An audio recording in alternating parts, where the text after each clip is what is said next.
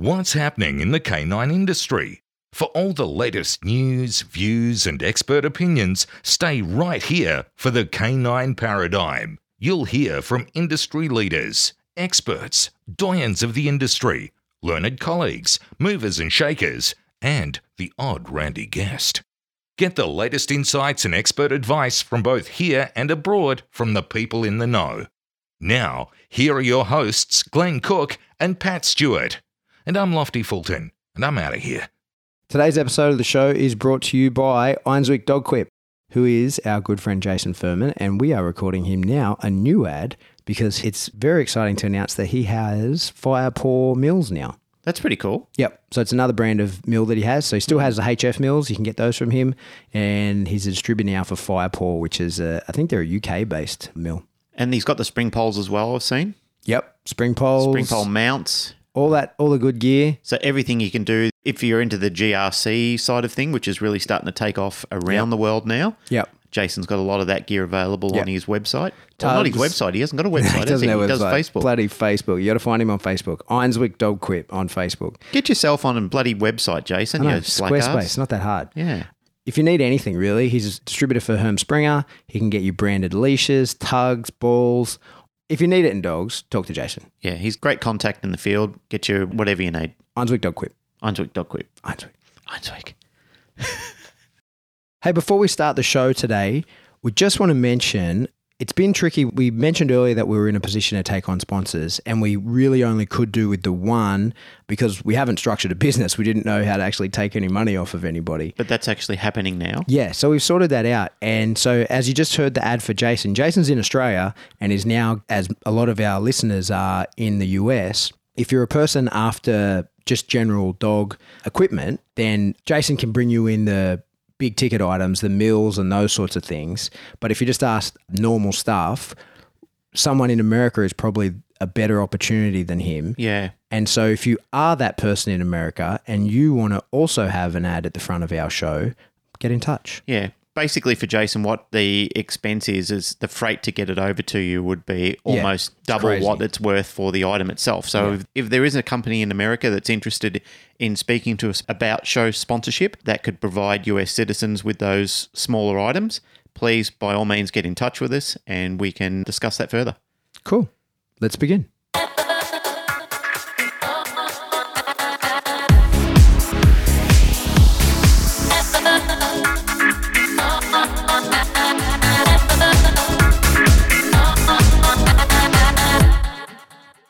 Welcome back to the Canine Paradigm. I'm your host, Pat Stewart. I'm joined in studio today by my co-host, Glenn Cook. And today we have the honour and the privilege to have on the phone via Skype, all the way from USA, Mr. Michael Ellis. Hello. Welcome, Michael. It's so good to have you on the show finally.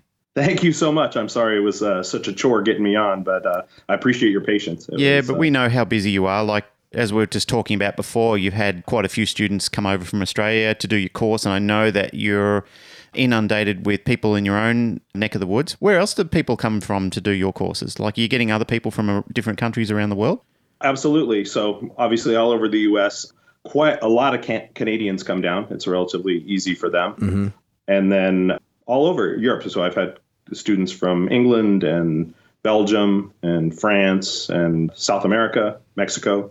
So that's all really over cool. the place. Yeah. Yeah, we don't have awesome. as many international students just simply because of logistics and costs for people to travel that and be away for those big stretches of time. But we do get them for sure. It's incredibly gratifying when somebody's willing to fly halfway around the world to come see you. It's humbling a little. Well, I'm sure they feel likewise that they actually get to sit in the classroom with you and spend some time one-on-one and get to. It's called the immersion package or something. That's your big one, isn't it? Yeah, that's sort of the flagship now, and it's a 4.5 month long program. Wow. That basically incorporates all of our classes plus extracurriculars and some private coaching and things like that. So I keep making it longer. I think when I started it was 12 weeks, and it's now 18 weeks. And I don't know, by the time I'm done, it'll probably be 6 months long. A 2-year program ready to go. Well, I'll tell you what, there's nothing wrong with that as far as having a great curriculum that spreads across a good period of time that people can really get their hands on great knowledge from the get-go. So rather than just getting dribs and drabs of information, they can actually work with you and get your feel for it. And I mean, you've been credited with being a master trainer. So for a lot of people, that would be really exciting that they get to spend that one-on-one time, or even that time that they're learning how to do it properly, rather than a little bit of this and a little bit of that. They actually get to see how it unfolds and unpack the whole training system from the start to the finish.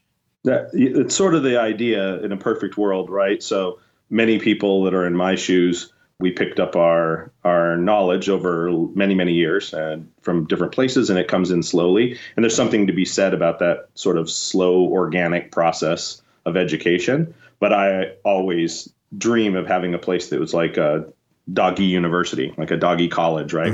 Where when you went there, you got very detailed training and practical work all at the same time. And, you know, if I had my druthers, it'd be 2 years, and it would be just like a program at university would be, but obviously not logistically possible for everyone. So we try to break it up in a way that people can take it in little pieces and things like that. So, well, you could be the pioneer for the 2-year program. Someday, maybe we'll see. The way it's going now, it'll only take me another few years. It'll be there. So you're a pretty well-known name in the dog world. I think that everybody just about would be able to recognize you as watched your DVDs at some point, or is at least familiar with a lot of your content. So what I'm really interested in talking about is, how did all that come to be? I remember hearing that you were, you have a like old school Schutzen background, correct? And I know that you were once upon a time very interested in pit bulls. Yep. But can you tell us the story about who were your early mentors? How did you come into being the dog trainer that we are today? Yeah, Day one, today. Where did you start? Like, what brought you into the dog industry? Yeah. So you want the short version or the long version? Let's go to the long version. We got nowhere to be. Okay, great. I got into dog training as a kid, so I finally convinced the parents to let me get a dog when I was 12, and got a German Shepherd from a pet store.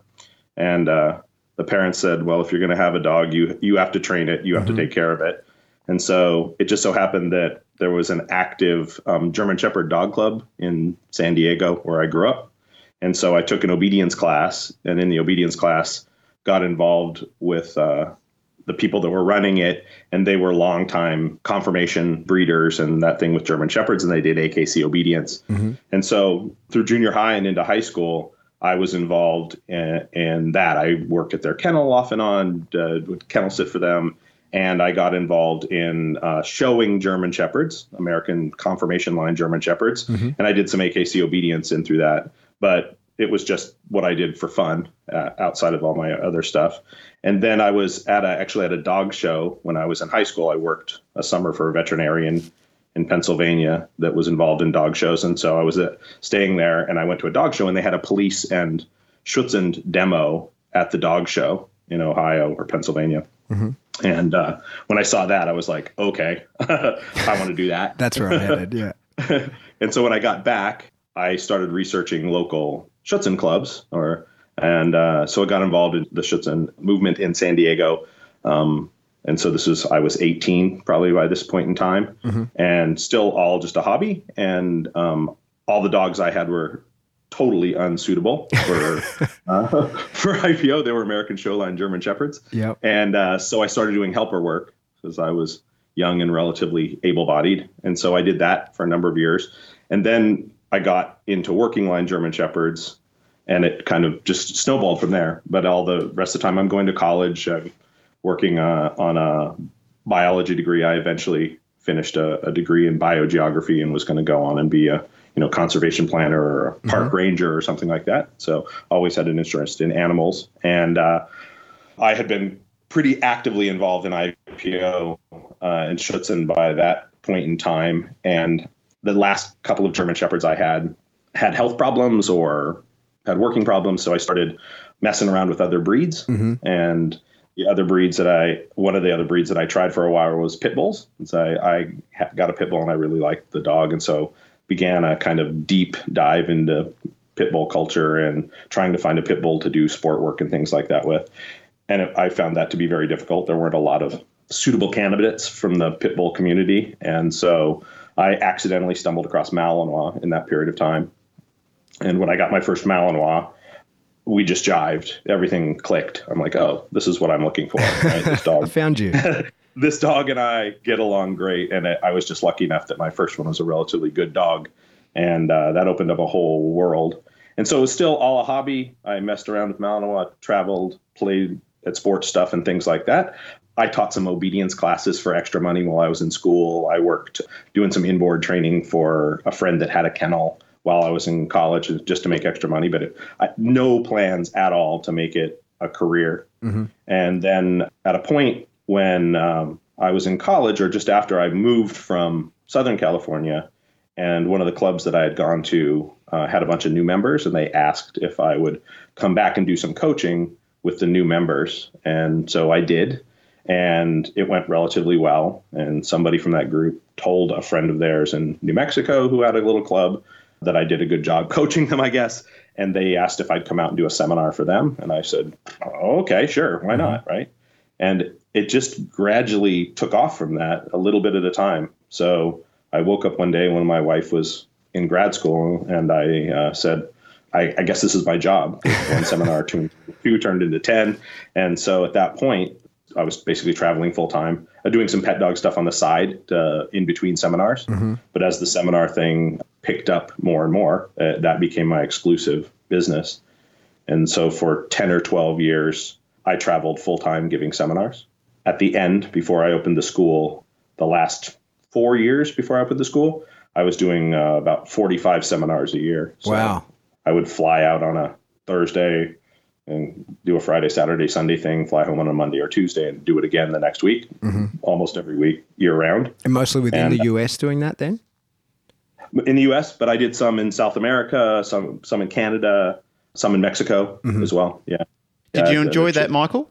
Very much. Like I loved it. The traveling got hard. So that was what kind of prompted the launch of the school ultimately was I just couldn't travel anymore being away that much and just the wear and tear. I was like, okay, so what's the next step? And I could have landed and started a dog training business, but at that point I'd been coaching other dog trainers for more than 10 years. And so I decided to start the school for trainers. But one of the things about the seminar circuit was that it was invaluable teaching experience for me and dog experience. Yeah. Like every week I could land at a different club, or I did the National Police Dog Seminar a couple of times. I did seminars for at Lackland Air Force Base, and in addition to service dog organizations and bite sport and sport dog organizations. And so I got a really different group of people every time. I got a wide variety of dogs of every kind.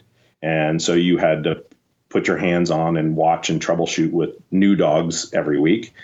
And you got to practice teaching. And so one of the things that I figured out early on is it didn't matter how, if I was able to do something myself, is could I communicate how it was done in good principles to other people? And so I started leaning into the teaching thing, and it was invaluable. I got to practice every week talking to a new group of people about dog training. And so at some point it was its own on-the-job education for what eventually became the school, right? Yeah. It was a blast. I met tons of wonderful people all over the world and, you know, have great stories, and it was fabulous. It really was, but taxing for those people out there in the world doing on the seminar circuit now. They can vouch for the fact that it's a grind if you have to do it forever. And so at some point I've backed off a lot on that.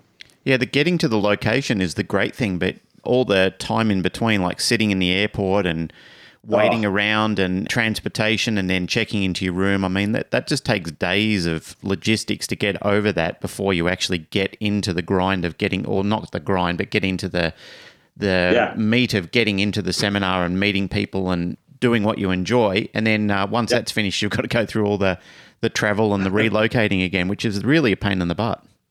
It really is. I jokingly say I wouldn't mind if I never saw the inside of another airplane, but it's right after I opened the school, I'm like, no seminars at all. I'm never doing them again. But as it's progressed, I've done some speaking engagements, and I'll do a little bit of it, and I don't mind so much anymore. But right at the end, you couldn't pry me away from home. I'm like, I don't want to go anywhere. Yeah, don't blame you. It's pretty amazing though, like getting to teach your own content or just the content getting to teach it over and over and over is a pretty awesome way to confirm it, right, for yourself and to get better at it yourself. Teaching, I think, teaching to other people is sometimes the best way to really become excellent at something yourself. Oh, you're spot on. That's exactly it.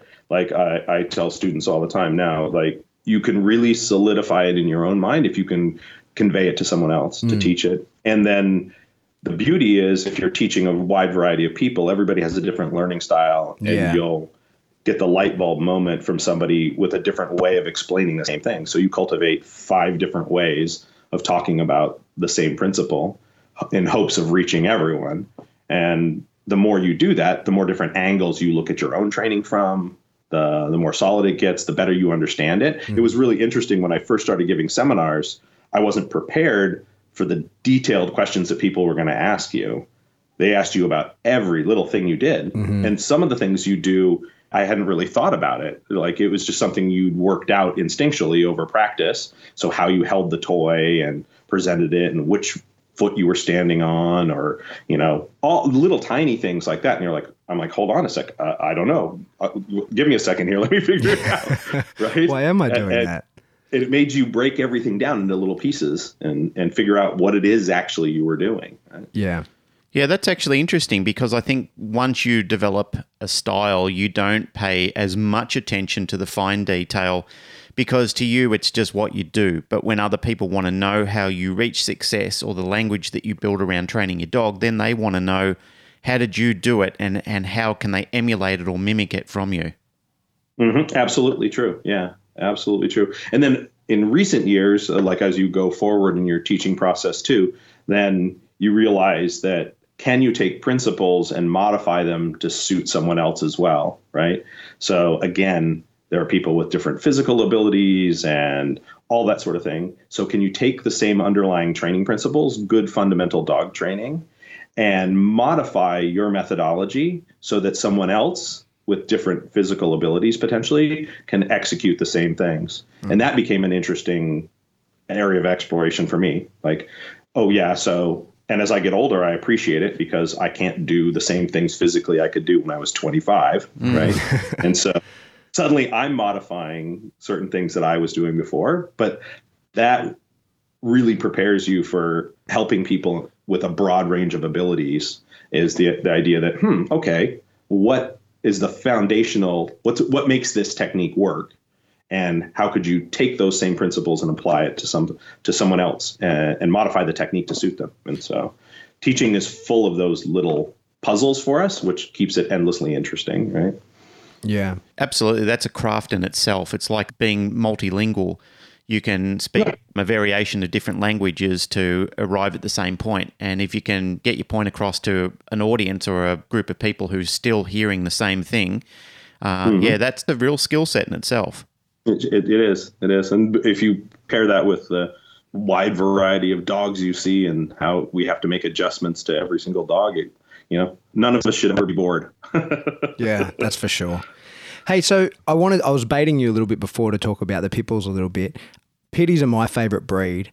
And I don't own one. I would love to, but this is my theory, and I wonder if this is why you didn't go down the pitty line, is that the things that makes a pitty awesome are also the things that make him not suitable for the bite sports.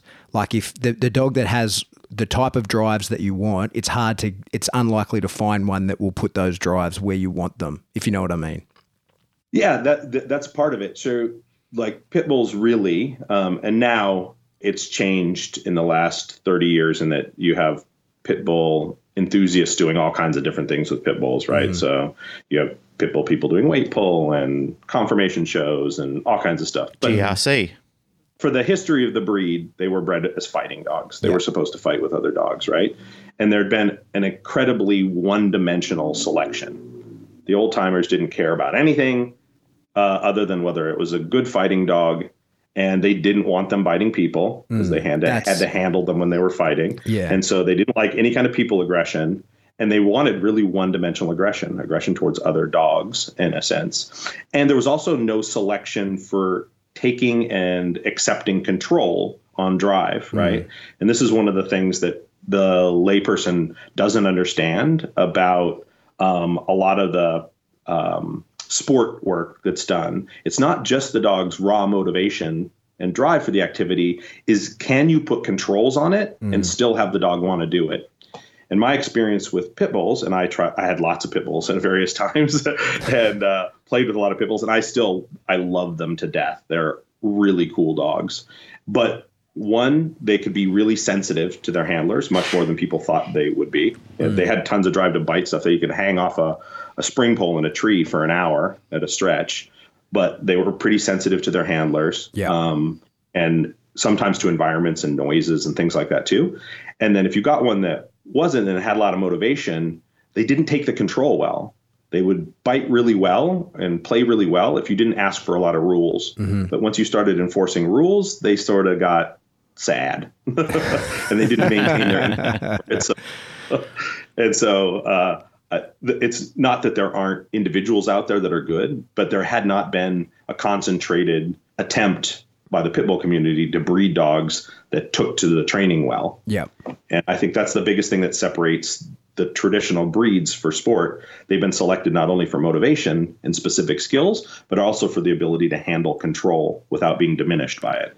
And so in your own breeding program, like your kennel name, Luc de Soleil, which by the way is I still think the best kennel name I've ever heard in my life. Thank you. There's a real focus on that, right? Yeah, absolutely. So when I started breeding Malinois, it was basically for myself and my friends that we wanted to produce dogs that we could play with, that suited the way we like to train, basically. And one of the things about Malinois is, as a breed, they're very unique in their ability to have huge amounts of desire to bite, especially for protection work. And let's face it, they're bred for protection work, protection sports. But they accept control really well. And you can ask for very, very high levels of control, and they take it without being diminished. And so that's a huge part of what I look for when I'm at dogs. Can they be put under control? And are they still motivated to work when they're under control? And lots of dogs can't. Much of the dog community can't do that. And so it's a unique trait for Malinois because they've been bred so long for those specific traits. Meaning they the sport, like people, Malinois get put by all the kennel clubs in the herding group, but Malinois are not herding dogs. You know, from the early 1900s, the selection criteria for them have been the KNPV in Holland, Belgian ring sport in Belgium, and French ring sport in France. And so they're basically biting dogs, police dog style biting dogs for 100 years now. And so with very concentrated emphasis put on high levels of motivation, athletic ability, and the ability to accept controls. And something I also noticed about your dogs is like a seemingly insatiable food drive, right? And that's something that you worked. Is that something you worked specifically to develop? Like you really put a lot of effort into that? Because, I've seen like a lot of Malleys have like what you'd say really good food drive, but not insatiable Labrador style eat till I'm dead food drive. No, it's something that we like. It's not the primary breeding criteria by any stretch, but it's definitely factors in.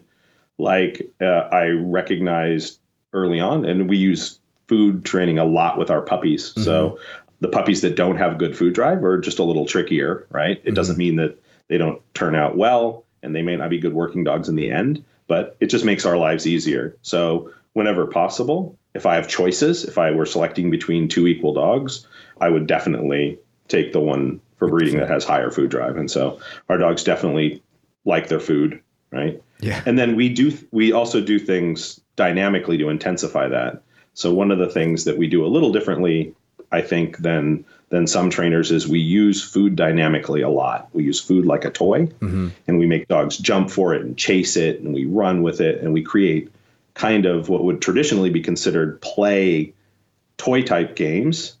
And we apply techniques from that to creating desire for food. And some of the dogs that are, if you're just handing them pieces of food, have good to moderate food drive, if you start moving it around the right way and making them strive for it, you actually can increase their food drive there. Like then they get really into the games that you play with food. So it's not just food drive, but yeah, it's on the radar for sure. That's not dissimilar to Bart Bellin's theory and methodology around training. Is that what we've fundamentally done is we've made dogs lazy around food. So we've created a dog that just sits there and waits for somebody to shove a bowl of gravy in front of its face, rather than, well, I have a theory, which I'm going to run past you and see how you feel about it. But my theory is the best dog trainers in the world don't feed their dogs out of food bowls. They make food an interactive part of life. It's a style of interaction between the owner and the dog, rather than just placing it on the ground and walking away and just letting the dog build up a fat store from it. That's absolutely true. I would say most sport dog trainers, that's absolutely the case. And even most of the better pet dog trainers that I know do the same thing. They try to create an environment where the dogs have to work for what they get, and they don't get it easily. And that's primarily our young dog and puppy program. The difference with my personal dogs is usually by the time they're adolescents, somewhere between 7 months and a year, all that's been shifted to toys. Mm-hmm. And I'm not using food very much in training with my own dogs after they're a year old, unless I go to teach them some new trick or something like that. And at that point, they're getting food out of bowls. But up until then, no, most of their food comes in training for sure. Everyone still feeds their dogs out of food bowls. Like, it's not, I don't think it's going to change. And I mean, especially it can be a jackpotted behavior as well. Sure. That they can do an awesome job and then go to get their food. Yes, absolutely. But there's still a relationship with the food. But if you were talking to the average pet owner about improving their relationship with their dog and warding off all kinds of problems, if you could get them to stop feeding their dogs out of bowls, it would go a long way. Yeah, it would solve a lot of issues, right? Right away. Yeah. I often think about that when people, explain to people, hey, we're trying to train this dog, we're fixing an issue and whatever asshole behavior he displays, you then just give him the giant jackpot almost immediately afterwards. It's like we should be using this resource that we have here. It's probably the best resource that we have. This is what we should be using for motivation. Yeah, and it's all that the average person, the non-dog trainer, has. They are not going to have play skills. They're not going to have other ways of motivating a dog. And so it's really the one thing that every dog needs to eat. So we have that as a window in, at least, with every dog. So, but you're right. Talking about that food with play, when I attended your schools back in 2014, that was the biggest takeaway for me. I was only there for the puppy development course, but that was the biggest takeaway for me. I think you actually explained it in terms of units of reward. Like if you just stuff a piece of food at the dog's face, that's 1 unit of reward.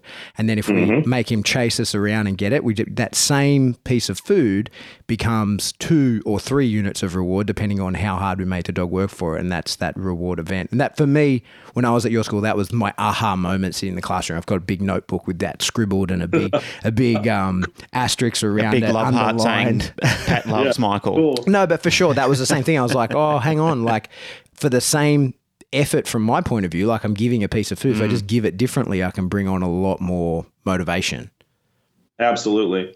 And even more so with dogs that have lots of predatory type behavior. Yeah. So dogs that love to chase naturally, right? Then we access aspects of the self-reinforcing elements of chasing behavior, right? So these days, like I spend a lot of time thinking about what's reinforcing to dogs, right? And why. And, we talk a lot about the things that we give dogs in training as reinforcement for behaviors we want. And those typically I categorize as what we call external reinforcement, right? Your dog sits and you hand him a piece of food. The reward comes from outside.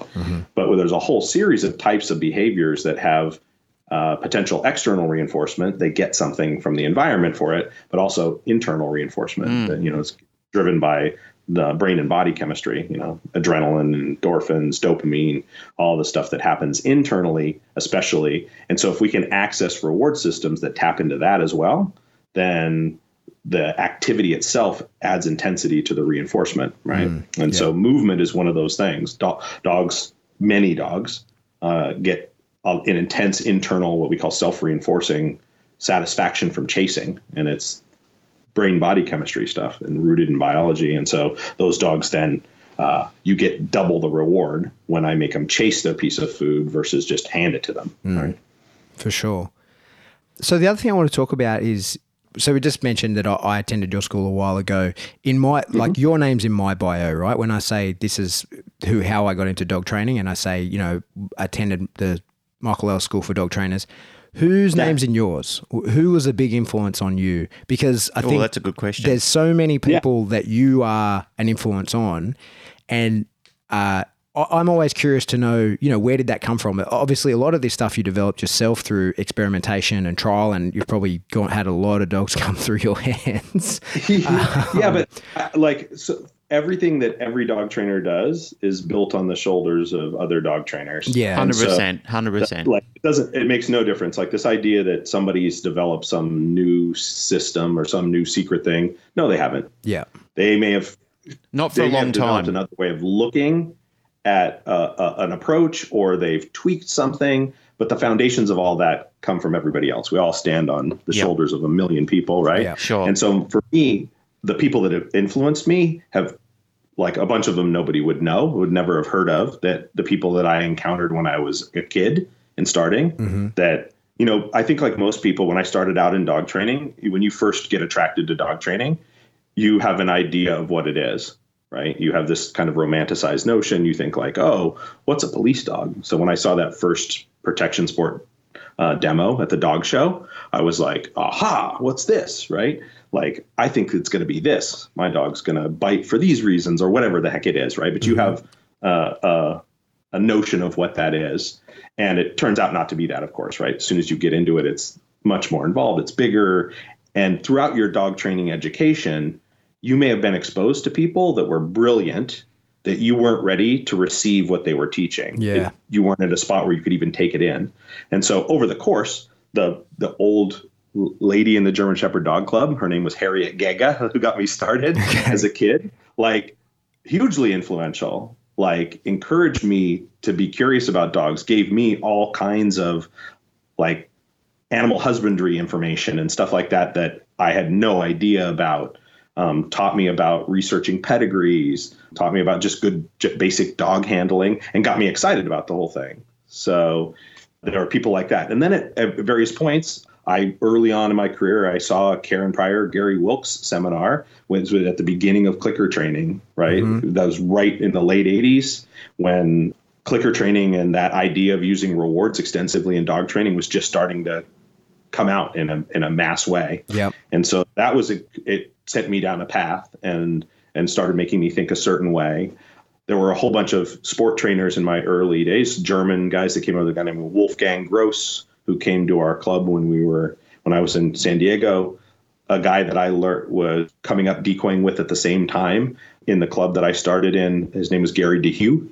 He was a very good decoy, and he was in the club at the same time. We're roughly the same age, and he's the one that got me interested in Belgian Malinois. We got interested in the same time. Like his mom was Belgian and his dad was an American serviceman, and he had Rottweilers, but he flew back to Belgium, and that started that whole path. I trained a lot with a trainer up in LA named Al Banuelos, who had American Bulldogs and was very involved in IPO. And he was at the time in DVG, a very active trainer. Ivan Balabanov and I have been good friends for a long time, and I learn something from him every time I see him and meet him, right?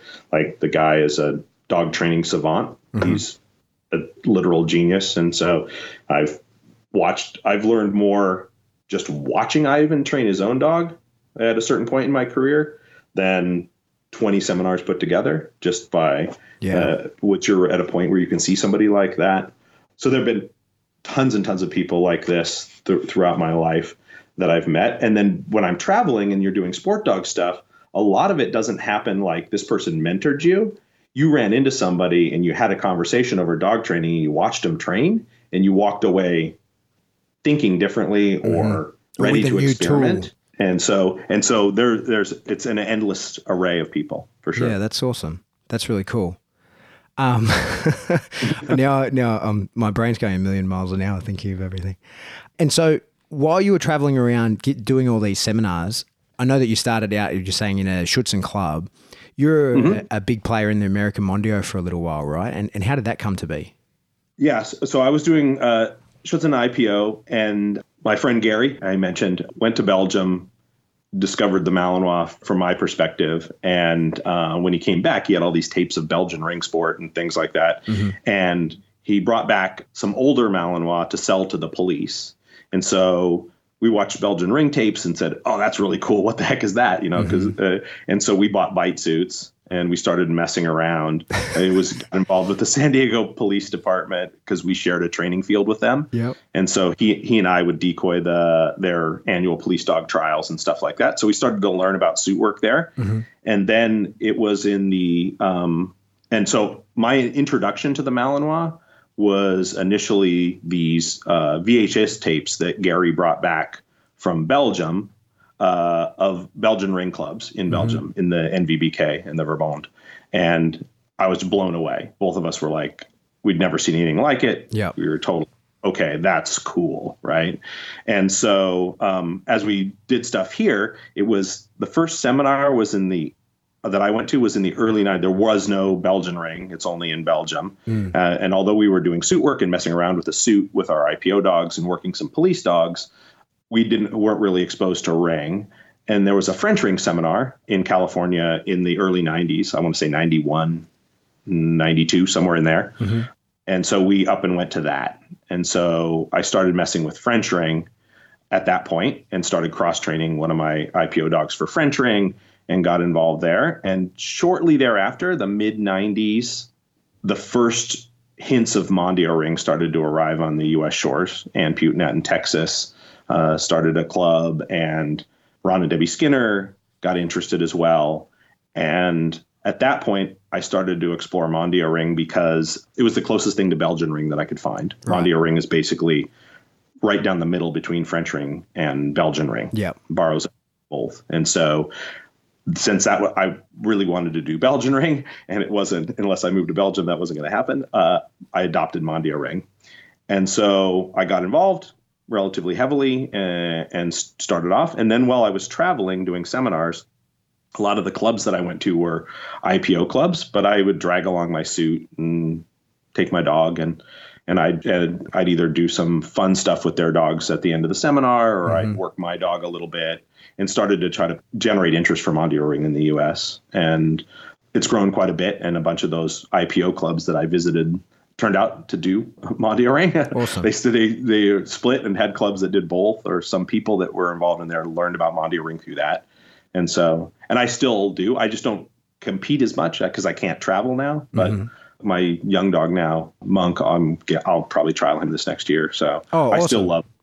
I still love Mondio ring. I just don't get to train as much as I'd like. Yeah, right. I didn't realize you were still competing. I thought it had been a long time since you competed. That's awesome. Yeah, so Pi and Shrike were my last two dogs that I was competing with, and both of their careers ended with injuries. And so it's been now about 5 years. Yeah, about 5 years since the last time I did a competition. Right. And so, yeah, it's been a bit, but I hang around. I'm involved, and yeah, if I ever get more free time, I'll be back in. But the dog that I have right now, Monk, is a Pi grandson. That's a really nice dog, and I'll probably get his titles this next year. Cool. As I go along, but yeah. I still, if I had my druthers, I'd still do Belgian ring, but Mondio ring is a very cool sport. Yeah, Belgian ring is. Yeah, I love Belgian ring as well. Same deal. It's just about impossible to do outside Belgium, right? I think you can technically have a club outside Belgium now, but yeah, logistically it's so hard to get it going, right? Yeah. The whole thing is that they don't really have entry levels. Yeah, meaning they have easier trials, but your dog has to do all the stuff, all the jumps, all the bite work at every level. You need 2 judges.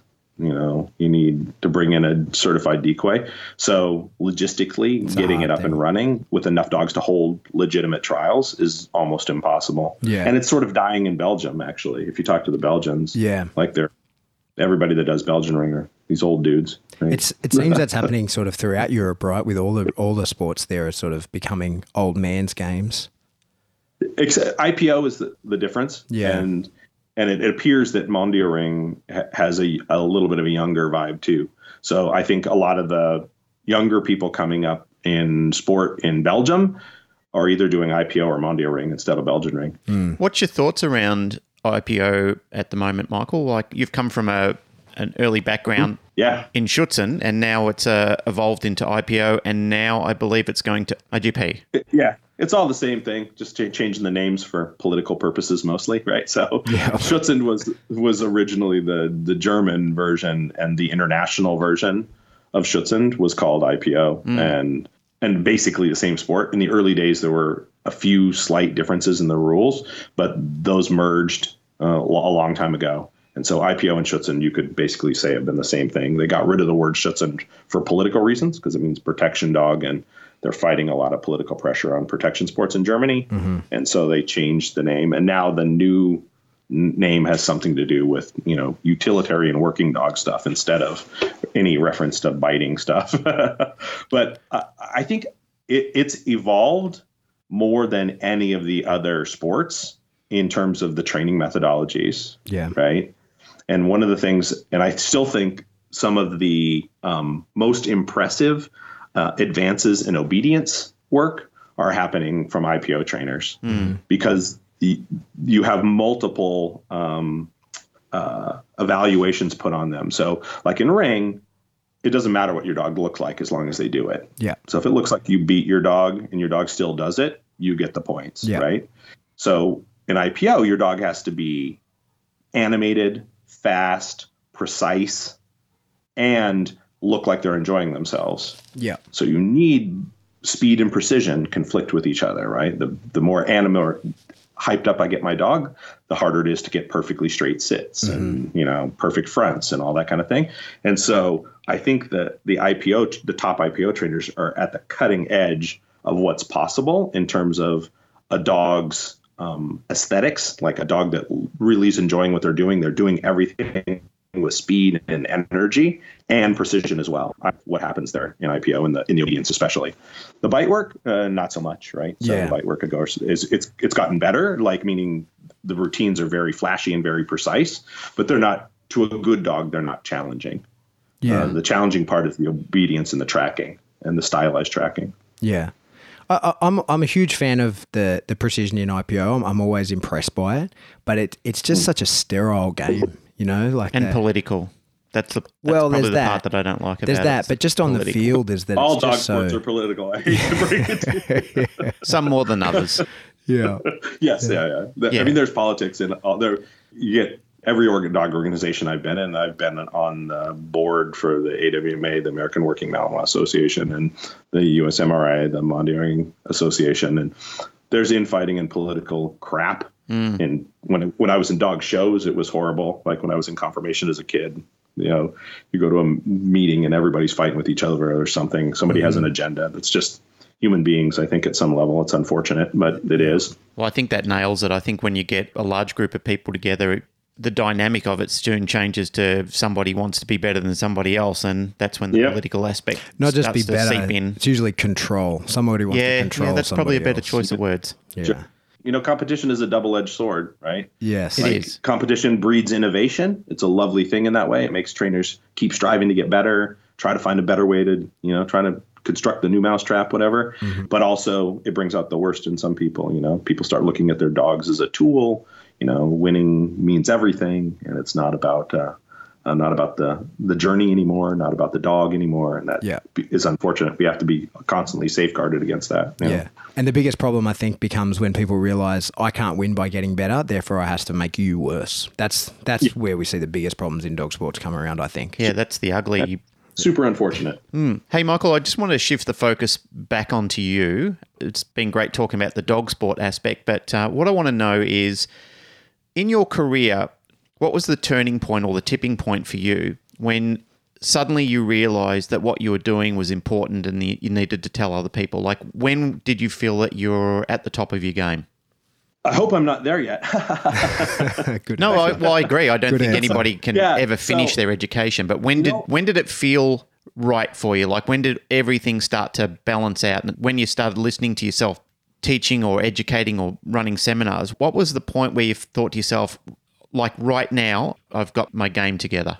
That's a super good question. Like, it was a really sneaky thing. And I also try to banish those kinds of thought from my mind as much as I can, right? So if I think I've arrived somehow, then my own personal motivation to grow may be stunted. So I always try to say like, that wasn't as good as I think it is. I could do better than that. Yep. I can make somebody else understand. So I'm careful about letting myself think that way. But also, I was doing seminars for a long time and just thinking that this was going to be temporary. Like, I'm not a big plan ahead kind of guy, and at least not for my life and my career. It's just sort of happened to me a little bit at a time. And so when I was traveling and giving seminars, obviously they got bigger. I got more requests. I got more requests than I could actually fulfill. At that point, I was like, I must be doing something right at this stage, right? Yep. And there was a point where in there, and I don't know exactly where it was, where I felt completely comfortable being dropped in a room or on a field with a bunch of people I'd never met and a bunch of dogs I'd never seen. And I knew I'd be okay. I knew whatever happened, I was going to be equipped to deal with it. And there was the sort of self-doubt portion, like, oh man, what if somebody asked me a question I don't know the answer to, or what if a dog does this and I don't know what to do, like kind of thing. I just didn't feel that way anymore. And there's a point when you're doing all that stuff, and I don't know again exactly where it was, but these days, and at some point for a long time now, people don't really ask me questions that I haven't heard before, or I haven't thought about at least. I may not have the right answer, but I've been asked that before. And so that puts you in a much more comfortable position. And you're just like, nobody's going to surprise me now at that point, I think. And so hopefully somebody will. Like the last time somebody asked me a question I'd never heard, I'm like, hey, whoa, let me think for that second, right? Which I think is exciting. It's cool that when that happens, but it doesn't happen very much anymore. And so it was kind of a really gradual thing in there. And I fight it. Like, I think the idea that you've arrived somewhere it potentially stunts your personal growth. So that's actually a great answer, because I think anybody in any field, it doesn't matter what they are, whether a dog trainer or a doctor, I think they get to the point where they can answer questions with competency that they actually feel happy with what they're doing. I know my wife, she does, she's just left a career in a science background to go into a different type of science, into natural medicine. And one of the things that she researches all the time, like her spare time is spent researching. She's always looking up biology and fact-checking herself just to make sure that when she does get a client in, they're asking her a question, that she's comfortable with the answer that she's giving them. Like, she wants them to leave knowing that she did the best she could with what she knew at the time. Absolutely. That's what we would hope that for everybody that has a job, right? Yeah, absolutely. Like, what it is. Like, I want my plumber to have that same... Yeah, for sure. that same mindset, right? You know? Excellence requires that of you, right? That you not be satisfied. And you're going to evolve. So like, I look back and things that I've said in the past, I would want to clarify. They weren't necessarily wrong, but they were based on less information than I have now. And I could have rounded things out. And then there are other things I'm like, I wouldn't do it that way now. I'd do it differently. And at a point where I was teaching people. And so that's going to hopefully continue to happen to me forever, that I change. And the videos are a tricky thing for me that way. Like, I go back and watch them, and I'd like to redo them all again. That's what I wanted to ask you about. Yeah, that was a good lead. And if I could ask you a question on that, from the videos that you have done, is there one in particular that you look at and you're most proud of that one? Whew, that's a really good question. I think the power of training with food. Mostly, and we redid that one a few years ago, mostly because I think it's had the largest influence. So some of the stuff that I really like, the DVDs on the topics that I'm most interested in personally, that get me excited, don't have as broad an appeal.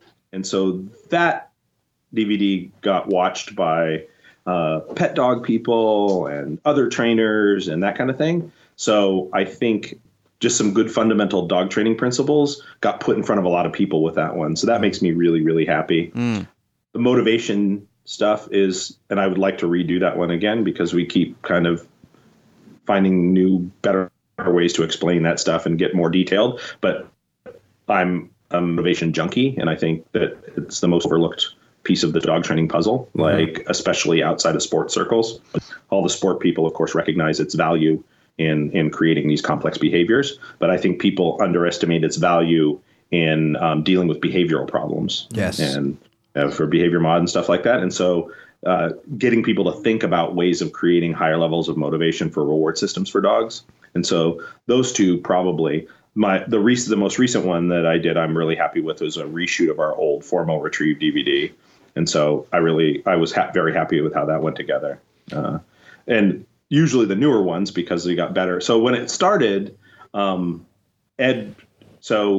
Cindy came to, Ed's significant other, Cindy Rhodes, came to a seminar I gave in Minnesota. And so she went back and talked to Ed. And so Ed came to another seminar I was doing in the Midwest. And he said, hey, you want to do DVDs? And I said, yeah, I've been thinking about it for a long time, but I travel all the time now, and I just don't have the time to sit down and script them. And so the first number of DVDs he did just follow me around at seminars and videotaping seminars happening. Mm-hmm. And then he went back and edited them and released them. And so that's not the ideal way of launching the information. So obviously it would be better to sit down, write a script, set up your shots, more organized, more concise. Yeah. And so as we've gone along, I still never have enough time to devote to those as I'd like to because of the school, but they get better. They get better organized. They go together better. We know how to do that. So in that sense, the later ones tend to be a little tighter from a production value standpoint. Yeah. We were speaking off air before, talking about people that have come over from Australia to see you, like Sarah Wysum and Alex Edwards and so forth. And you've certainly had influence on Pat and myself. I mean, I've got a great collection of DVDs from you. So you've been a mentor of both of ours and many other people that we know in our circle. And one thing, if I can pay you a genuine compliment, is that you have developed a very genuine language and a very good language with speaking to people. Like, you can speak to people of all types of backgrounds. And I think you mentioned that before, is one of the things that you feel comfortable with. But I found that when you're explaining something, you put a lot of effort and a lot of thought into the answer that you're giving people. And it's one of the things that resonated well for me, personally for me, was when I was watching you explain a scenario. I thought, I don't think I've ever heard anyone explain it better. Well, that's incredibly gratifying. Thank you so much. That's what any teacher of anything would love to hear. So thank you. It was actually so good. It wasn't like I felt like I needed to contact you and ask you for clarification. I thought the explanation you gave was so good that you basically got it in one take. So it's pretty impressive stuff, mate. Thank you. I'll weigh in at the moment as well. One thing, I think I was probably one of the earliest Australians to go over there, and I've been asked lots of times by people what it's like and whether it's worth the investment, the time to get there and to be away from work and that sort of thing. And the first thing I always say is, I say, before we talk dogs, I say the first thing you have to know about Michael is that he has the patience of a saint. And I think you can see that in a lot of the DVDs. Absolutely. In that, and it was true of, there was a person who was there when I was there, that just the red herring questions that people want to ask and they're pointless, like from, like, this doesn't relate in any way, shape or form, but how do you feel about this? Or then you'll answer that and then they ask you the exact same question, just with the verbs moved slightly. You can answer it. So you move your verbs and give it the same answer again. I think that's what makes you an impressive teacher, being able to do that. Even if you had no skill with dogs, just having that skill alone is very important. Another one of those things that I learned on the seminar circuit, right? So there's no point in losing your patience, because it doesn't serve anyone, right? At the end, they're not going to hear what you say. And so one of the things that I discovered when I was traveling and teaching so much was that our job is to relentlessly give the information over and over again. And if somebody asks me the same question the fourth time, then I answer it like I did the first time, or I tweak it a little bit, thinking maybe they didn't understand what I said the first time. And it's a teaching strategy. It's not always easy. Some days you're like, are you kidding me? Really? But you can't let on, and you just go and do it. Yeah. And I mean, I know we're both crushing on you a little bit, but there's a lot of I hate it. there's a lot of people that I know who have experienced your teaching in one form or another. But one of the things that I think is impressive, Michael, from your aspect or my aspect of you, is that nobody's had a bad Michael Ellis experience that I know of. Wow. That's an impressive thing in this industry. I don't know if it's true, but just the fact that it feels like that is just amazing. Yeah, like but it might not be true in all circles, but the people that I speak to that have purchased the DVDs or have travelled over there to see you, everybody that I've spoken to, and I ask for feedback, like, what was it like? What did you learn? They always come back and say, it was amazing. Like, I went over there with big expectations, and it was actually better than that. So, I mean, that's really something. That's quite a compliment, I think, for anybody in any field. Whatever you're doing, mate, keep doing it, because you're really cranking out some impressive information for generations of trainers. And I think as a teacher, there's no greater compliment than having students that are just, it gives them more inspiration than what they went there. I think that's just awesome. Oh, thank you so much. Okay. I don't even know what to say. That's incredible. So Pat's going to burst our bubble here. We've fluffed you up. Get ready for this question. Can I bottle you guys for when I get low? Absolutely, yeah. Just flip. I'll play it back of myself when I get down. So, I think you've heavily influenced loads and loads of dog trainers around the world. People you've never met just through your DVD series. They're all over the place. People watch them. They know them. Bart as well. I've been a student of Bart's for a number of years. He's one of the people that I didn't mention as an influence, and he was a huge influence, right? So yeah, I think I talked to him years and years ago, and he has absolutely revolutionized how people use the electronic collar. So. Yeah, exactly. Absolutely. And Ivan, I've met Ivan. I haven't really trained under him. The three of you guys, I think, looking at your dogs and looking at your history and competition, the three of you guys together are probably the most influential dog trainers, on the world, I would say, in the balance training camp or fraternity. Wow. I've seen your name mentioned lately. Many, many years ago, when I first got into dog training, I was involved in the balance versus positive, debate, and I would get involved in it. And I just completely stopped after a while. I just hung up my guns on it when I realized one day that I was giving people that didn't like my time, trying to convince them of something, while I was charging people that did like in order to teach them that same thing. And so I just stopped. But recently I've been engaging with some more force-free people and getting into groups. And I saw your name used recently as an example of someone using the electronic collar in a way that was above reproach, because you can see on your dogs aren't demotivated. They're happily complying and they're working. And it was very interesting for me to see you used as an example of a balance trainer that, well, it was actually, the context was interesting. They were saying that we have to stop mentioning this guy because he disproves... giving business to him. Well, he disproves everything we're saying. We're saying that the electronic collar shuts dogs down and is a cruel punishing tool, and you need only look at his dogs and you can no longer say that. And then as I watch this conversation unfold, the video of Bart and Thor gets put up, and then the same similar videos of Ivan get put up. So the three of you were all in this same conversation. The feel was like, these guys are fucking up what we're talking about, because we'll call you guys the Mythbusters. Yeah. So I wonder if you have experienced any feedback on that sort of thing, being as well known as you are. You're a bit of a target in that regard, and you run courses on the electronic collar. Like, Bart is just known for that, and it's not like it's water off a duck's back to him. It doesn't no one goes after Bart because there's nothing. He doesn't care. He doesn't give a fuck. Yeah. Right? Yeah, absolutely not. And so yeah, for sure. So a couple of things that what you said bring up for me. One, I would say both Ivan and Bart are better competition trainers than I ever was, and a nod that way. I don't want to be put in the same competitive trainer category of those guys. Okay. But my training, because competition is secondary to me ultimately, right? So I love dog sport, but I'm interested in the teaching process. And when it hits the finishing process, I begin to lose some interest in it. And I'm not super competitively driven to go out and win. Like, I love the process of training. But that said, we all are examples of literally thousands of trainers around the world using the collar correctly. Right?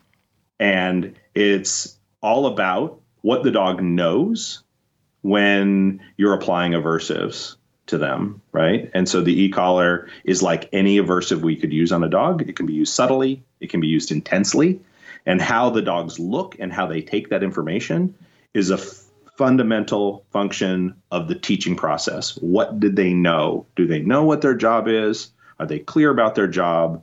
And then when you hold them accountable for their job, they don't have a problem with it.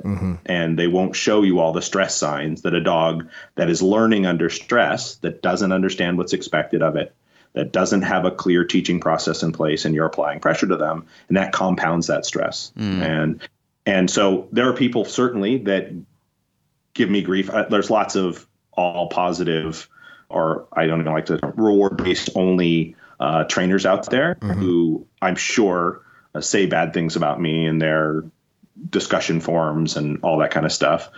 None of that bothers me, of course, because I don't like the arbitrary camps that we put ourselves into anyway, right? Sure. It's all about dog training as a holistic enterprise and us finding the balance for the specific dog in front of us. But what is gratifying to me to some degree is I teach an electronic collar class, and I deliberately have no prerequisites to come take that class, right? And I did that consciously.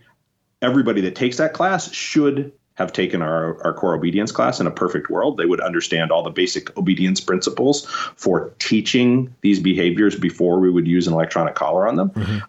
But I deliberately didn't do that so that I could talk to people before they use the collar. And if I put too many hurdles up in front of them, they might choose not to. Sure. And so I just want to be able to talk to people about the collar. And I've had a ton of well-known reward-based trainers come to find out how to use the collar correctly because they'd run into a client here or there that had a problem that they knew it was the best solution. Although they were resistant to using it and they knew that their community was going to look down on them, they were willing to come, and they chose to come and have me teach it to them. And that was incredibly gratifying. That's cool. So Yeah, that's the respect people that are going right to say bad stuff, they just don't understand. And so I don't take it too personally. Like the people that camp up and attack you from either side, the extreme pressure trainers, the no foodies, and the other end of it, the all positive, for want of a better term, reward-based trainers. When they attack you, they're coming from a lack of understanding. So it makes it easy for me not to take that personally. And I would love to be plunked down in the middle of the, Clicker Expo and talk to those people. Yeah. Of course they'd never have me, but I would love to have that discussion. Right. So, yeah, it's a funny one. It's been a theme on the show for, I don't know, about a month now. It's somehow come up quite a bit. We haven't really discussed the camps at all. And then it's been coming up a little bit recently. And I think, like for me, the more I think about it, the more I distill it is, I think that you should really, the way you train dogs should only be defined by, first of all, your performance. Like, can the dog do the things that you're saying? But then the attitude of the dog in doing those things. And if your dog can do them but looks like shit, then you're not worth paying attention to. And if your dog can't do anything you say, then you're not worth paying attention to. But if you've got a dog that under distraction, maintains flashy, looks like he loved the work, and it's all about the as Bart says, the heart and soul. So long as that is your pillar for ethics, you use that as the pillar for ethics. Like, my dog looks good, and a dog can't fake looking good. He only looks good when he feels good. Yep, 100%. Yeah, so if I use that as my pillar for ethics, I'll never run into a problem, and I'll never find myself having to answer questions I'm uncomfortable to ask. Answer questions I'm uncomfortable to answer. Yeah, you're spot on. I tell everyone, like, just if you want to know whether you should listen to a trainer, go watch them with their own dogs. Yes. They'll tell you everything. Our club motto is "Cool story, show me your dog." Yeah. Yeah. We have T-shirts at our PSA club. Say that on the front. And I regularly, when people are talking to me, just sort of point to it and nod and go, okay, go get your dog out. Like, let's see. Let's see. Show me what you're talking about. Time for talk is over. Yeah. So, Michael, we've talked a lot about dogs and your history and some of your thoughts around that. What about your downtime when you need to download from dogs? What piques your interest then? I'm really into birding, so I'm into lots of natural science stuff. So I'm into ecology and that kind of thing. But one of the big ways I relax is I go look at birds and identify birds and that kind of thing. Yep. Used to do a lot of backpacking and hiking and things like that. And these days I stay home and garden and play. I keep racing homing pigeons. Mm-hmm. So that's another little side hobby. I haven't been super active lately because the school's kept me so busy, but I always have pigeons, and I'm into that a bit. Food and wine, that's another big hobby right now. What's that one, sorry? Food and wine. Oh, yeah, I'm a fan of that. I'm definitely a fan. I'm down with that. It's another huge hobby these days. Especially where you live, right? You're still in the Napa Valley there? Sonoma. Hey, watch out, buddy. Sorry. So when you do come to Australia, Michael Ellis, when you do come to Australia, yes, I'm sure that we'll treat you to a culinary delight of food and wine, and also appeal to your avian comforts.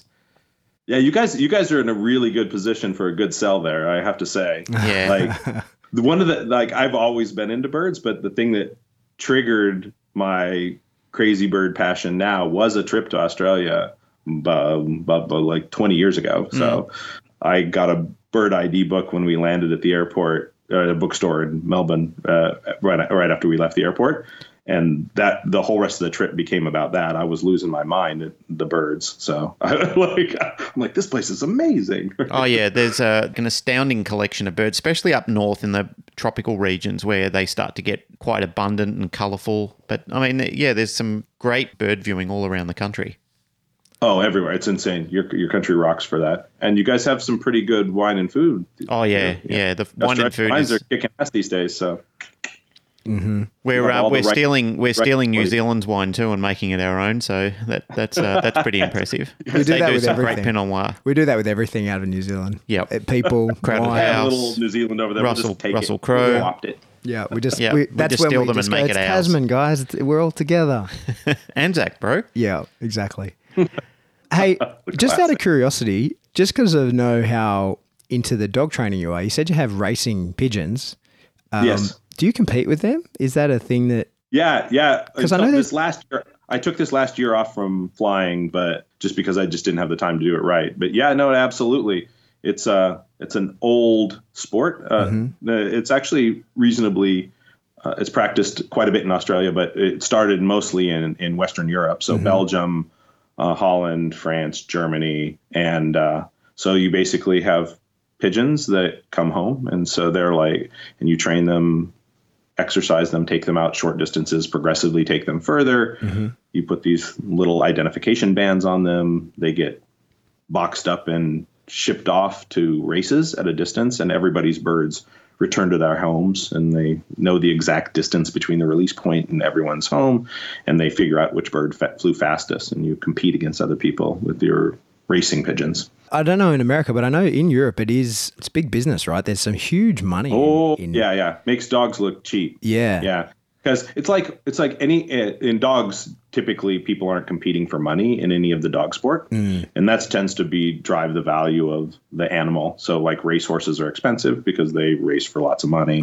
And it's the same with racing pigeons. So Belgium and Holland especially, almost every year, the top pigeons in those countries, the ones that win the National Ace Pigeon Award and that kind of stuff, get purchased by rich flyers around the world. And I think last year, the Belgian National Ace broke the world record for the most paid for a pigeon, and it was about $600,000 US. Holy shit! Yeah, because oh my god, it's crazy. I've heard of like up to $50,000 stud fees on birds. Oh yeah, it's crazy. Yeah. Like there's a really rich guy in the U.S. named Mike Gannis, and he has a big loft, and he goes every year and buys the top pigeons in Belgium and Holland. And if there's a special pigeon that's won a bunch of races, he goes and just throws money at the guy to give him the birds. But he brings them back, and then he breeds from them, and the babies get sold. He'll put them, if it's a male, he'll put them on a polygamous breeding program, and they'll raise 100 babies a year. Wow. But he'll sell those babies for $3,000, $4,000, $5,000 a baby. Right? Wow. So yeah, it can be big business. So for sure. stay tuned, kids. Like anything else, there's lots of people that just do it like for a hobby. We don't fly for money. We just fly for It's fun. a funny one because we just know nothing about it here. And like, I think it's even, you can't even hang washing on the line on Sundays or something. Is that the deal with that in Belgium? Oh, in certain, yeah. So especially in little countries like Belgium. So it was considered the national sport of Belgium. It's dying down a little bit, but 50 years ago, there were like 300,000 pigeon flyers in Belgium, which is, it's a tiny little country, right? And so people tend to live in the towns, and they have little rooftop lofts and garden lofts and that kind of stuff. So if they release a big race in Belgium on the weekends, tens of thousands of pigeons are returning to town. And yeah, if your laundry was hanging out, it would probably get hit by one eventually. It's probably true. Here in the States, we wouldn't have that problem. We're way too spread out, like same as Australia. Yeah. Like, we're all geographically spread out, and so there are not a whole bunch of the flyers right on top of each other like they are in the little towns in Europe. Did Bart ever get involved in pigeon racing? I don't know. I never asked him, right? So I was really into pigeon racing as a kid, and then once I got to college, you have to be stable, you have to have a house, you have to be in one place to do it. And so I didn't have birds for a long time, and I got them again about 8 or 9 years ago and started messing again. But so the last time I talked to Bart, I wasn't doing pigeons. So I wouldn't know to ask him. I'm sure he knows. He's got friends that fly pigeons. Yeah. For sure. If it's competitive, Bart would be involved in it. Yeah. So do you think I guarantee he has buddies that fly pigeons. Yeah. Do you think on the landscape, Michael, there'll be a DVD, How to Train Your Pigeon, Michael Ellis? No. I'll stay in my wheelhouse, right? Sounds good. That one's supposed to be a distraction. I agree. I think that's important. Yeah, that's important for mental health. I think that you have something that you can have a little time out on, and it's a good go-to place, and then you can get back into your dogs when your brain's feeling right again. Amen. Amen. Hey, Michael, thank you so much for coming on today. It's been a pleasure to speak to you. Can you just tell us a bit about the school? Because I know that having spoken to you now about it, that this is going to stir up a lot of people who are going to then be contacting me saying, hey, what about the school? And I don't want to answer those questions. So tell them now so that I don't get harassed. Yeah. Well, first, let me say thank you guys so much for having me on. Our pleasure. Absolutely. You guys are great to talk to. So thanks for taking the time. Hey, let's do it again one day. We can actually talk about a subject if you're up for it. I'd love to. Yeah. Heck yeah. I absolutely would love to do it. Awesome. So the school, we have a whole variety of things. It's in a state of evolution always, in that with our long-term program, kind of the thing that I am putting a lot of energy into these days is our immersion program, like I mentioned already, which is a 4.5-month program where students come and stay. And the facility that we're in we have some on-campus housing and training facility. We have a dock pool and training fields and stuff there. And so it's sort of a self-contained unit for the long-term students. They can really immerse themselves. Cool. But we still also offer a whole series of what we call weekly classes. And I'll continue to do that. I will never get rid of them because lots of people just can't logistically make the longer-term programs. And those are 1 and 2 week long classes on a wide variety of subjects. We have obedience classes, motivation classes, advanced obedience classes, e-collar classes, management classes on how to manage a dog, not how to manage a business or anything like that, and protection classes. So obviously I keep the protection classes because it's my passion, but it's not wildly popular in the dog training community at large. But for me, it's a really we've seen you in your lycra in your colorful lycra pants. Yeah, your multicolored. My skinny chicken legs. Right?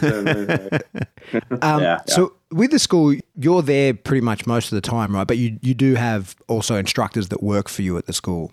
Yeah, and that increasingly so. So our detection dog trainer has now come onto the school full time. Her name's Erica Dugan, and she's been hanging around for 10 years. We're good friends, and she's a lovely trainer. So she's on staff, and we have a series of guest instructors that come in. We have people come in and teach different segments for us on different subjects.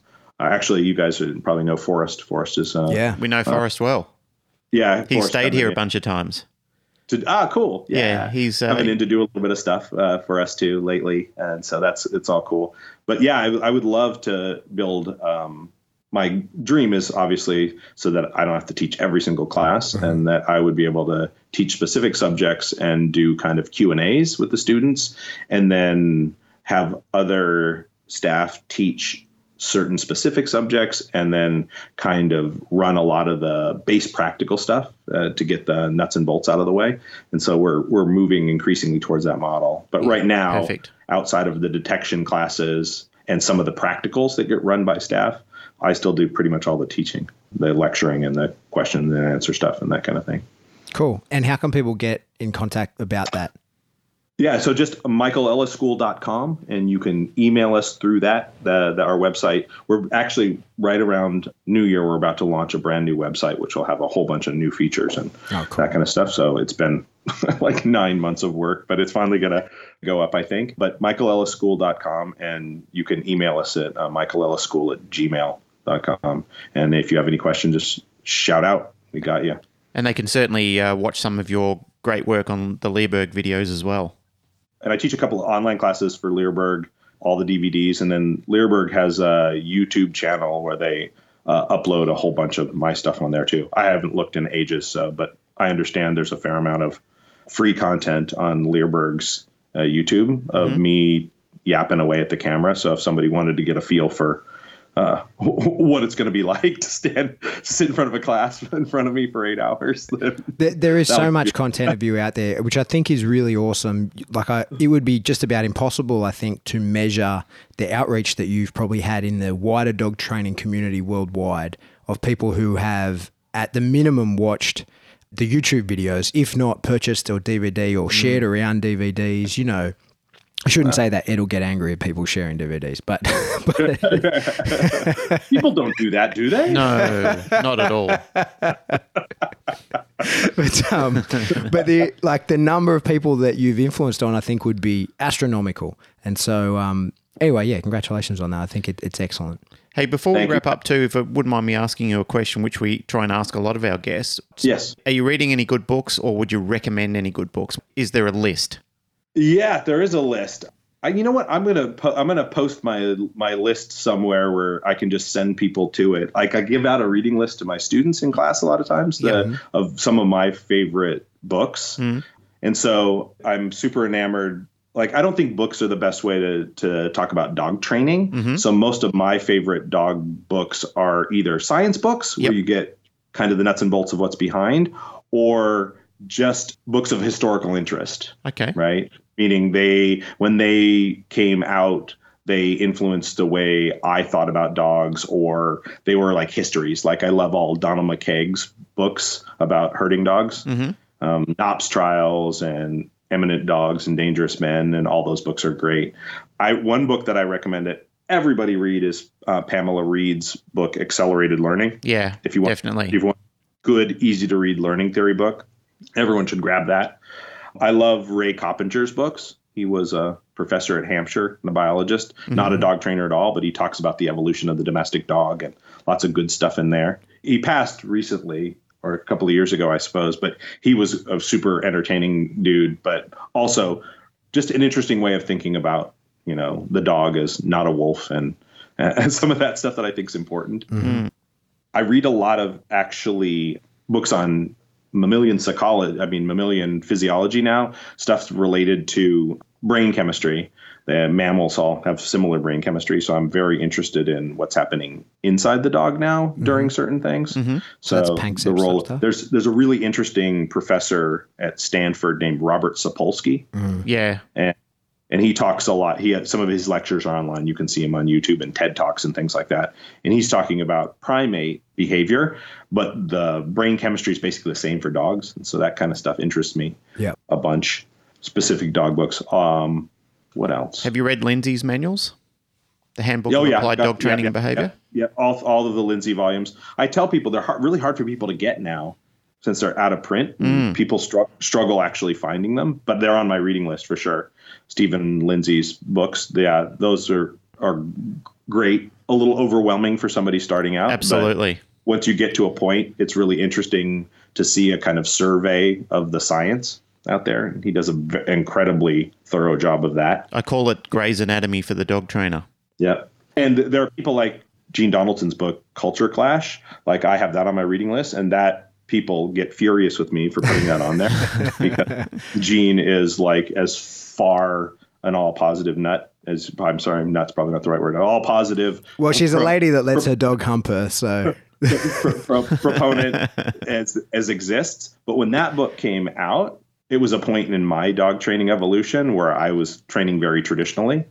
And because that's all I knew, like I learned, like most trainers that came up when I came up, you learned how to use a choke chain and a 6-foot leash, and you did everything with that. And so when I read that book, it was kind of like, this is what people need to hear. You know, dogs aren't people. You have to try to think about it from a dog's perspective. There's another way of thinking about why a dog's doing what they're doing. And so I think that book at the time was incredibly powerful at voicing some of the concerns with totally traditional methods of training. And so I know she gets held up a lot now and skewered a lot as having gone off the cliff on that front. And it's true. I think we need to swing the conversation back to a reasonable dialogue. But that book was incredibly influential at the time and definitely helped me think differently about it. And so that's when we were talking before about influences. There are books and things that you read at a certain time that you look back now and you think, oh, those are oversimplified. It's this. But at the time, it allowed you to look at the whole thing differently. Yeah. And opened up a different world on the other side of that for you. And it's part of your evolution. Yeah, absolutely. I'll always be grateful for that kind of stuff. So, yeah. Something you just triggered me when you were mentioning wolves not being dogs. And I mentioned it earlier, Loup de Soleil. Can you please explain? I still think that's the best kennel name I've ever heard. Yeah. How did you come up with that? And tell everyone what it means. Absolutely. So we started, my friend Lisa Mays and I, we trained in the same club, and we decided to breed dogs under the same kennel name. We would do it kind of collectively. And all of our breedings have been either both of us doing it together or one of us doing it and using the same kennel name. But we lived in San Diego and grew up in San Diego. And there's a very famous French kennel called Le Mouton. And Le Mouton is a red wolves, basically. And that kennel was super hot at the time we started breeding dogs. And so we wanted to do a Frenchy thing. And I liked the idea of wolves. And we lived in San Diego. We're in the desert. So basically it means sun wolves, right? So we took the sunny Southern California thing and kind of piggybacked on Le Mouton, the French kennel, and gave ourselves a French-sounding kennel name. I like it. I think it's awesome. Your logo and everything's awesome. It wasn't until I was at Cirque du Soleil that I was like, oh, it's the same. It's the sun. And then it all made sense to me. And I was like, oh, it's Sun Wolf. I get it. Exactly. Hey, Michael, let's wrap it up. Thank you so much for coming on. It's been a pleasure. It's been fun to chat with you. I'd love the opportunity to do it again. And maybe we can talk, as Glenn said, maybe we could talk about something specific. A subject matter. Yeah, that'd be wonderful. I'd be happy to do it, guys. I really appreciate it. You guys are, like I said, are great to talk to. And I appreciate you spreading this stuff around. Like the more people get on these things and talk, the hopefully good training and information and is out there in the world. So, well, you're an absolute gentleman, Michael, and you've always spoken to people without the impact of ego. And I think that's a wonderful thing as well, because there's, as I said, a lot of people have had an absolutely fantastic Michael Ellis experience. And that's because you've been a great teacher and you've done it in such a way where, as Pat mentioned as well, you've had the patience of a saint. The patience of a saint. And I think that that speaks volumes about who you are as a person, that you can listen to people and then still get your message across. And it's certainly been the feedback that we've gotten from so many people. And even, like I said, just watching the distance learning that we've got to experience. I know Pat's been over there and done it with you, but I haven't had the pleasure, but I have had the experience and the wealth of knowledge that you've provided through your online and DVD services. So from me to you, mate, thank you very, very much. And I'm sure I speak for a lot of other people when I say that too. You're welcome. Thank you very much. That's it for another episode of the Canine Paradigm. As always, if you like what you hear, like, rate, share, subscribe. Do that on whatever subscription service you download from, and tell a friend would really help us spread the word. If you want to help support the show, the best way to do that is via Patreon. $3 a month will get you exclusive content that we put out once a month. We were a little delayed on getting the other one. I had technical issues this month, but it's up now, so we're ready and raring, and we'll be recording next month soon, and I'm still working on a Christmas present for all you Patreon guys, so stand by, that's coming. And if you want to get in contact with us, the best way to do that is via Facebook. We are The Canine Paradigm on Facebook. That's it. Michael, thank you. Glenn, music.